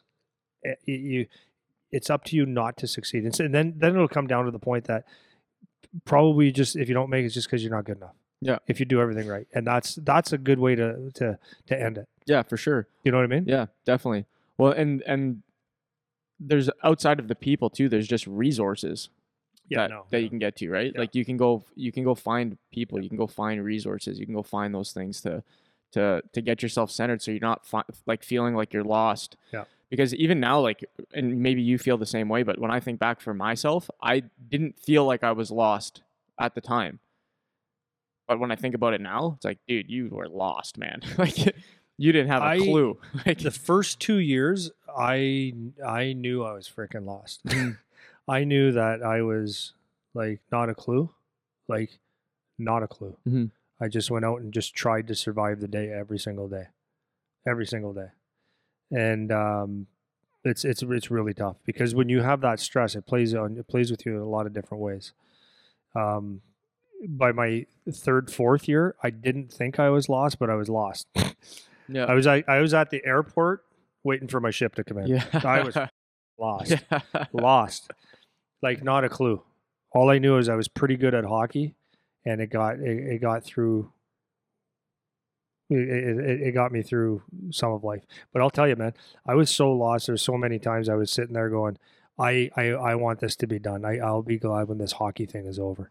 I'll be glad. And then then you'd have a day or two or a week where it was the best thing ever. Like everything was clicking and it was like, okay, but I couldn't figure out why. Yeah. Why is it clicking? Why is it going well? Yeah. Why is it going bad? What just happened here? That reverse engineering thing. Yeah. And the other thing is that, you know, the comparison thing, I'd look at players that I played with, and I'm like, I am better than you. Like, why is he a first line guy? I'm better. Like, I win all my face-offs. I knew I did that well.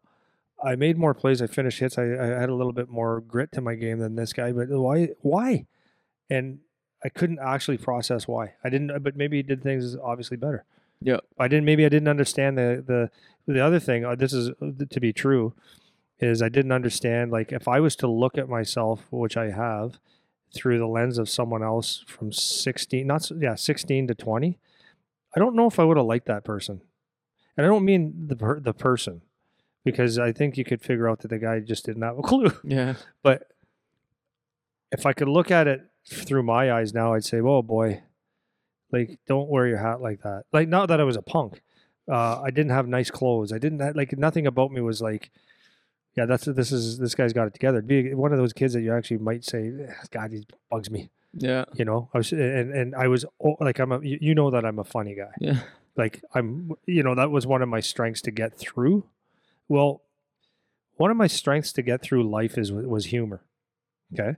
Whether it was off ice, on ice, whatever, it was humor. I could always laugh at myself, but I did that as a defense mechanism. So everything was like very funny. So even on the bus and stuff, that's what I mean by looking at it from someone else's eyes. When the guys are around me, they'd be just laughing. Like, you see when someone calls me, they're like, Parker, and we just start laughing.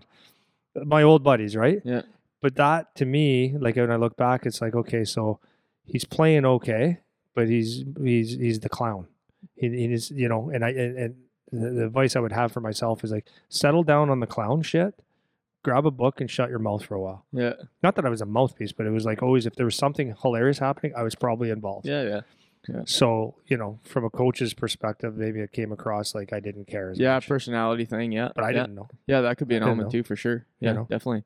Well, that's good. Is there any other things you want to touch on finishing off? I got a couple I could throw in. We got a couple minutes maybe. Just give me 2 seconds and I'll see. Yeah. When it came to the adversity, I just didn't know if and I'm being honest here, I don't know if I wanted to go through it or if I knew that it was adversity. You know what I mean? Yep. I just didn't know what it was. And I didn't know how to fight through some of the stuff. I just didn't know.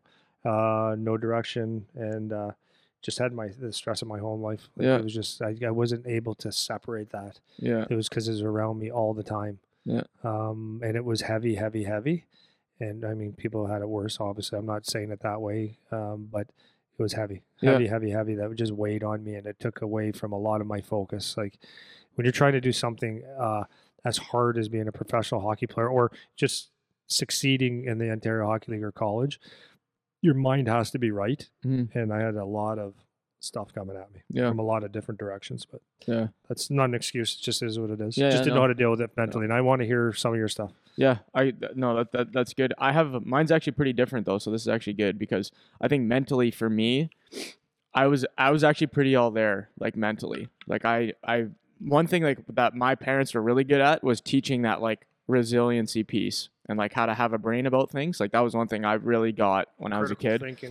The critical thinking, problem solving, being able to handle, like my dad was hardcore about like, dude, if some shit happens, like tough, like figure it out. Yeah. You know what I mean? And so I had a lot of support in that way, which is not what you had. So I'll have a couple different things, but the first one, that just because these ones are easy, like physically, I think because I do actually believe that outside of like for me, I would say I wasn't good enough overall, like I said to start, but I do think from a skill perspective I was, and so physically when I think about the training part and the nutrition part and whatever, I came from a family where no one in my family was an athlete. Like there was not one person in my immediate family, my extended family that was like a serious athlete where it was like they were dialed in on, they played high level sport. They were dialed in on training. They had experience like doing anything that was like significant in terms of having a lifestyle of being an athlete. Yeah. So I was the first one. So I was like, had to figure out all this kind of stuff. So I had no resources to go to, like you were saying with you, in terms of athletics. So training, I worked out like a bodybuilder because I didn't know how to train properly. And I couldn't afford or didn't know who to go to learn that. So like you go to like some athlete trainers, you're going to pay like $500 a month for like, we had 4 kids in my family and like my dad's not paying for that. No. So that was one thing. The nutrition thing, I came from like the big Italian household and it was just eat as much as you can until you feel like you're going to explode. That's what full means, which is not true. And so I didn't know how to eat. So I would intentionally, because I had like mentally I was there, like mentally I was dialed in, but I intentionally worked out the wrong way. And then I intentionally tried to take care of my nutrition, but the wrong way. So you say intentionally worked out, but you did it the wrong Yeah, way. I did it like you didn't intentionally work out the wrong way. Right. I worked out with intention. Yeah. It was just the wrong way. Just the wrong type of work. And then I ate with intention, but it was the wrong way. Yeah. And those are two things that hugely affected me on the ice, because you were talking about you used to run, like you thought running was good. Yeah. And so you would run. And like that's actually great, because the endurance that you have on the ice, which is something you need, that work capacity is huge for hockey players. I never worked on that. Yeah. Just didn't know. Like, obviously people say your endurance is important and whatever. So I would do some of that. But when I was in the gym, I didn't do specific work for that. And that was something that ended up hurting me. And because I was big and bulky on the ice and I didn't have the lungs to go with it. I couldn't handle my frame internally when I was playing. So I would get tired. Like, I really remember that feeling, like, when you step on the ice and it's like, man, my legs are gone. Like, I don't have legs today. I feel like I can't move. I had that like most of the time. I remember having that most of the time. I typically never did. Yeah. I mean, I'd get to shifts because you have no choice coming back where you think you're going to die. Yeah. Like, yeah. Like, everyone gets that, though. Yeah. It was what like a feeling that is, though. Like, when you think about hockey, my wife asked, like, we watched one of Charlie's games on TV the other night, like the replays, and they showed when he got to the bench after not even that, like, he throws hits. Yeah. So it just gasses you. Yeah. He was on the bench and you could just see him. She Yeah, goes, is he not in shape? I go, honey, you have no idea what 2 hits and up and down the ice twice hard is like. Oh, yeah. Yeah. Max intensity. It's what we all do. Yeah. Exactly. And so I vividly remember, like, most of the time feeling like I can't move. My legs feel like they're 200 pounds each, Yeah. So, and that was directly because of my training and the way I was eating. Terrible. So those are 2 things. And I think if I would have had someone in my family who was an athlete, that would have been something helpful, because I would have had some direction in that. But I didn't know what to do. I didn't know where to go. So I thought I was doing things the right way, and it just wasn't. So that was one thing. And then what you were talking about along the same lines, this was one where it was kind of similar, is I always was preoccupied with stats instead of process. So I was always worried about, like, how am I doing, like, on the score sheet? Like, am I on the score sheet? And then even when I figured out, like, my coach finally told me you need to do other things than just score, because I was supposed to be, like, more of a point guy. But I actually would have probably been similar to Charlie would have been the role I should have had. Yeah. Like, that would have been what someone should have told me. Yeah. It's like you're playing like a power forward, but you can put the puck in the net too, or you can make some plays and whatever. It should have been like that, but no one ever told me that. Right. But even after my coach mentioned you need to do other things, he didn't tell me what the other things were necessarily, but I was like, okay, I need to get penalty minutes then, because at least it's on the score sheet, right? So I would, if I wasn't getting points, I would be, okay, I need to fight a guy. I need to, like, get a roughing penalty. Like, I need to do something where, like, my name is on the score sheet. And I remember being so preoccupied with that, as opposed to just do the right things. And those things will just happen, you know?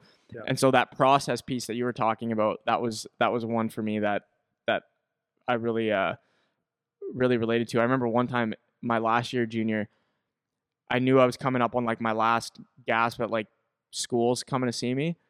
And I remember one game, I'll never forget this. This guy grabbed me after, it was like after a whistle or something, and it was in the 3rd period. And if you got kicked out in the 3rd period, you had to miss the next game if you fought in junior. Yeah. So I remember this guy dropped the gloves and went to fight me, and I wouldn't fight him because I didn't want to be suspended for the next game. I wanted to play the next game when I should have pounded the snot out of this guy. Right? Just based on the circumstance, the right thing to do was just beat the guy up and then be out for the next game. Yeah. But I didn't. I didn't fight him. And I, like, to this day, that moment haunts me, because I was like, that's so dumb. Yeah. You know? So stuff like that. Another one. So this one is interesting. This is a different one. So I had a girlfriend during this time when I was playing junior. And we've talked about girls on an episode before and how they're not necessarily a bad thing if they're supportive to what you're trying to do. And mine was not. Mine was, so it ended up being all those, like, typical things that people say are a problem with having a girlfriend. And you're young and you don't know, you think you're going to marry her. Yeah, probably. Exactly. Right. Yeah. So it was it was very, very distracting. So it took away from staying focused on what I need to focus on. And I was always still focused on hockey, and I always put that first, but it was like stupid things like staying up late for no reason, or going out to do this thing socially when I know I shouldn't because I have a game tomorrow. And it was like little things that pulled me away in those moments when I should have been more dialed into what I was doing. Yeah. So that, for me, that was a problem that affected the outcomes for me. And then branching off of that my girlfriend in junior, I had one for 3 years, maybe 3 years in my junior. and she was wonderful. I know, and that's why the contrast, because we talked yeah. about it the last podcast, how it's not necessarily a bad thing depending on who the girl is, right? No, it's a good. It can be a good thing, but you got to have someone that has goals or come from a good family that's not going to be a pain in your ass. Yeah. They can enhance your life, right? Because you know what? If you don't have a girlfriend, then one of the things on your mind is trying to find a chick. For sure. Right. So that's what hockey players do. It's like, okay, we're gonna be hound dogs here. We're gonna right. There's girls that hang around all over the place, and you can go that way, or you could have a girlfriend, but you have to make sure that you only have one ass. You can't ride two horses. Yeah. So you can't be totally. If she's taking up too much of your time, this won't work. The hockey won't work, but she can enhance your life. Yeah. And if that works, there's certain nights where you can hang out, go for dinners, do whatever boys and girls do, and as long as it's not playing with your head, then it works. But if it becomes more than that, and she's like, "You're always hockey. Would you have to do that tonight?" Then you got to go. Yeah, you're not helping me. Well, and I thought that negative perspective of it until you were actually talking to me about it, because we talked about it with Charlie and his girlfriend, and how you're saying she is that she enhances his situation. She doesn't pull from it. And if it's somebody that drains the resources, then that's not what you want, and that's what it ended up being for me. It was someone who drained the resources. My thought on that would be, sorry. My thought on that would be like, my wife and I talk about this all the time. It's like, you have to have people in your life, whether you're a hockey player or whatever else you do.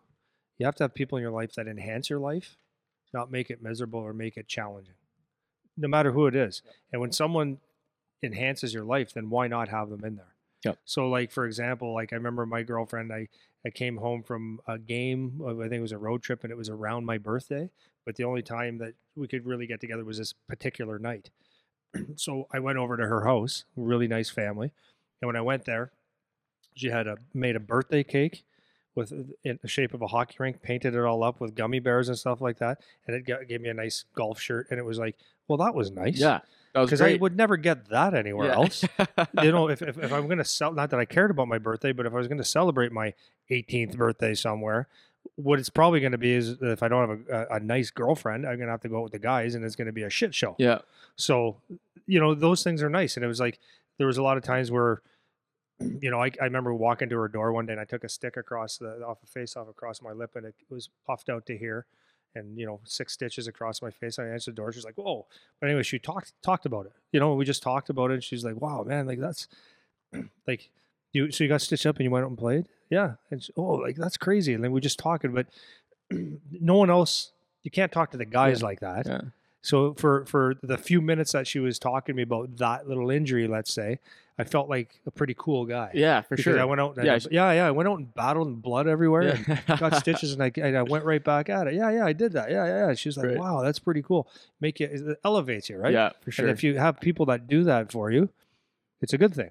Totally. And that's, it goes for a girlfriend or anyone in general. It doesn't have to be a girlfriend, just anyone that's in your immediate circle, because they take an interest in what you're doing. They care about what you're doing because you care about it. And it's something that can be positive and help push you in the right direction with that thing that you're saying is a goal. And that's what you want out of the people that are around you. And so, but for me, in my situation, it was the opposite. It was draining. It was stressful. It was pulling away instead of adding to. It was all those things. So you need to be smart about those situations. Like, you need to evaluate, is this person someone who's enhancing your situation or not? Yeah. And that leads me into my next point, is there's a couple opportunities I missed. And actually, the girlfriend situation was one of the factors that led to me missing some of these things. But, it was one of the, I don't want to blame the girl. It wasn't just her, but it was a factor. And I talked to you about this, is like opportunity to go play in the BCHL that I didn't go to. Yeah. And then I had an opportunity to play with the Spits, and I turned it down because I wanted to go for the school thing. Yeah. Right. And so those were two opportunities that maybe if I had some guidance from somebody who said, "Hey, okay, well, let's really think about what this means. Like, what is this league? Like, what does it mean if you get to play there? Like, logistically, how would that work?" All those kind of things. and I didn't really have those conversations. And so I just kind of dismissed the opportunities. I didn't really take them. Whereas if I went and ended up going and playing in the BCHL when I had the chance to do that, that would have been a good thing. That could have totally changed my trajectory and what was going on for me in junior. So that's the last one that I want to leave off of, is like, there's little opportunities that you could have, and you need to be smart about which ones you're taking and which ones you're not taking. You know, like, do you need to go to every spring tournament until your draft year? You don't need to do that. You know, that's actually could be draining and take away from things like training properly and all that kind of stuff. But sometimes you'll get an opportunity where it's like, okay, like for Charlie, for example, he got invited to play in that game during the COVID lockdown thing. Obviously, that's an excellent thing for him to do. For me, because he had you and he had people around you and Ian and guys like talking to him about that and why that's a good thing, that's a no-brainer. Yeah, obviously we're going to go play in that. In my situation, if I would have been given that same opportunity, because I didn't have hockey people around me, it could have easily been like, my dad's like, it's kind of far. Like, we're busy. 1 day? Yeah. Why 1 day? Yeah, we're a little busy this weekend. Like, I don't know if we'll be able to make that work or whatever. It could have been something like that, right? Which would have been totally in the realm of possibility for somebody like me. So being able to evaluate what your opportunities are was something that missed for me as well. So those are kind of the main, the top five, the fitness thing, the focusing on stats, maybe we'll call it the distraction piece, girlfriend, that kind of stuff. And then those opportunities, because I had the mental piece, like, completely contrast to how you were. No, you did. I know your family. I know how you can critically think. I'm very impressed. The more that we work together and the longer I know you, is I'm totally impressed at your critical thinking skills. I'm totally impressed by like when pressure comes, it doesn't really phase you. You can analyze and you can deal with it. It's part of why you're an engineer. And I know your family, like, it's a good family. You learn things, you speak well, you encourage each other. You can talk to your mom about, and she'll help you solve problems. Your dad, in a different way, he does. You can see your dad's work ethic, how he has a business, and it's like, you just got to do the work and stuff like that. So you come from a fabric that's very gritty, but very good, like a very good fabric. And it's very helpful. So you had that, you just didn't. There's other things that you didn't have, and that's the thing with doing this hockey thing. The thing is, it's hard, and sometimes it is the stars just have to line up for you. And if you're missing a piece or two, it might not be enough. But the thing is that I think I'll end on this, is that what we have to understand, if this is truly something that you want to do, first of all, you have to have I've always said this: the dream has to be bigger than the obstacle. And for me, that's what happened is when things started to get tougher, the unknowns happened. Then what happened was I just started changing that. And then look at all the shit that's going wrong. Look at all the stuff. And I didn't focus on this, because I know if I could have just somehow just said, like, whatever it takes, maybe go find it. Maybe there were ways that I would figure things out. So number one, it's going to be very, very tough. So have a passion beyond what you think is real, because it's going to be hard. And when it becomes hard, that just simply means that you're going to have obstacles. So you're going to have things that you just didn't see coming. So then you have to have the ability to detach yourself, or have the critical thinking, or become a problem solver. Is that a fair way to say it? Yeah. Become a problem solver and say, what do I have to do differently? And then use your resources. So that could be us. It could be, there's a million ways that you can go and find problems, but figure that out. And then if you can do that, you just have to have the heart and the desire to go through the work. But there is a mental side. I think, we say this so many times, is if you're going to do this game, you could be the best player in the world, but if you're a mental midget, it's not going to work. It's just not going to work. You have to have something mentally that you can get through, to get you through the tough times, the obstacles, and when things aren't going your way. Yeah. Or even when they are going your way, like, it might be a coach saying, like, yeah, you scored 50 goals last year, but I need you to block shots and finish hits and the penalty kill. So you have to be able to say, okay, that's my new role. Yeah. And, do the best of your abilities. That's one thing I like about Charlie's coach, is he uses that phrase a lot. Because when you go to school, you're going to do it to the best of your ability. When you come to hockey, you're going to do it to the best of your ability. And if you can, I like the phrase. It's a common phrase, but when he uses it, I just go, I really like the way he says that, because he expects you to do your best. Yep.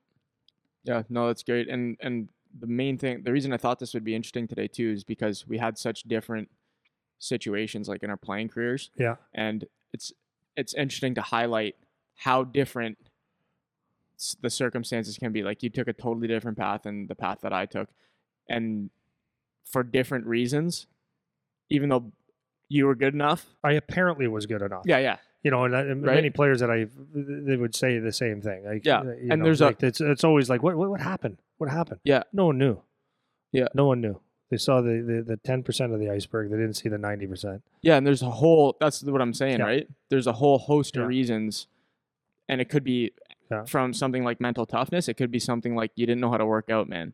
And Yeah. a combination of all of them Yeah. together could be a reason why, the reason why you don't make it when you thought you were good enough to make Yeah. it or whatever, Yeah. right?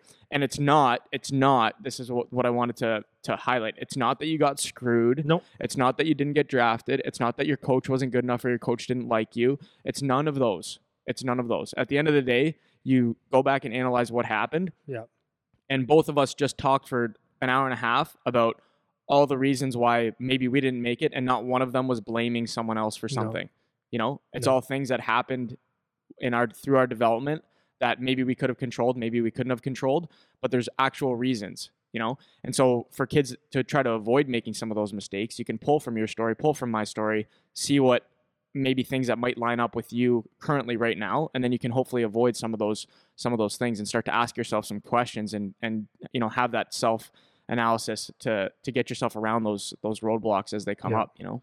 So Yeah. Well, the positive side from my side is that once hockey was done, and I coached in the OHL for a year, and I chose at that point, I don't want anything to do with this stupid game because I was just done.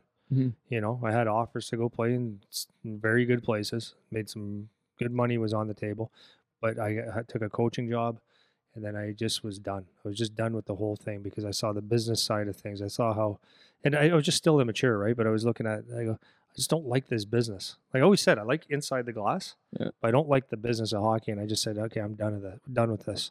And then the whole had to decompress now. Like not that I knew that what that meant, but I figured, okay, I'll go do something else. And I didn't know what to do, and I didn't have the skills. I had zero. I'm telling you, I had zero skills. Critical think. I was insecure. I never appeared that way, but I was. And but the great thing was it took me years. Like I went and did my mental toughness training. I went and like through the school of hard knocks, tried everything, did the dumbest things that I thought were going to be good for me, and then I just started analyzing my life, and I made a conscious decision that I wasn't going to be a freaking idiot. In the sense of in the sense of I was going to do something with my life, and there was, and it was a process of about 5-6 years, 7 years, where I worked my ass off, reading, working on me, trying things in sales, doing all kinds of things to make myself better, to the point where when I started my business, I was ready, and I developed proper people skills and proper things, and I was able to sell my business, had a good product. I was very conscientious, and I became the person that I wanted to be. And it's a work in progress. But the thing is that if you do it early, you can find that you'll have success in your life earlier. That's all. That's the point. So if I would have had the tools that I have now, like if I did that work when I was younger, I would say that it would probably be a much different life as far as the player goes. Yeah. So awesome. I think that's good. That's probably about 2 hours. So yeah. we'll wrap it there.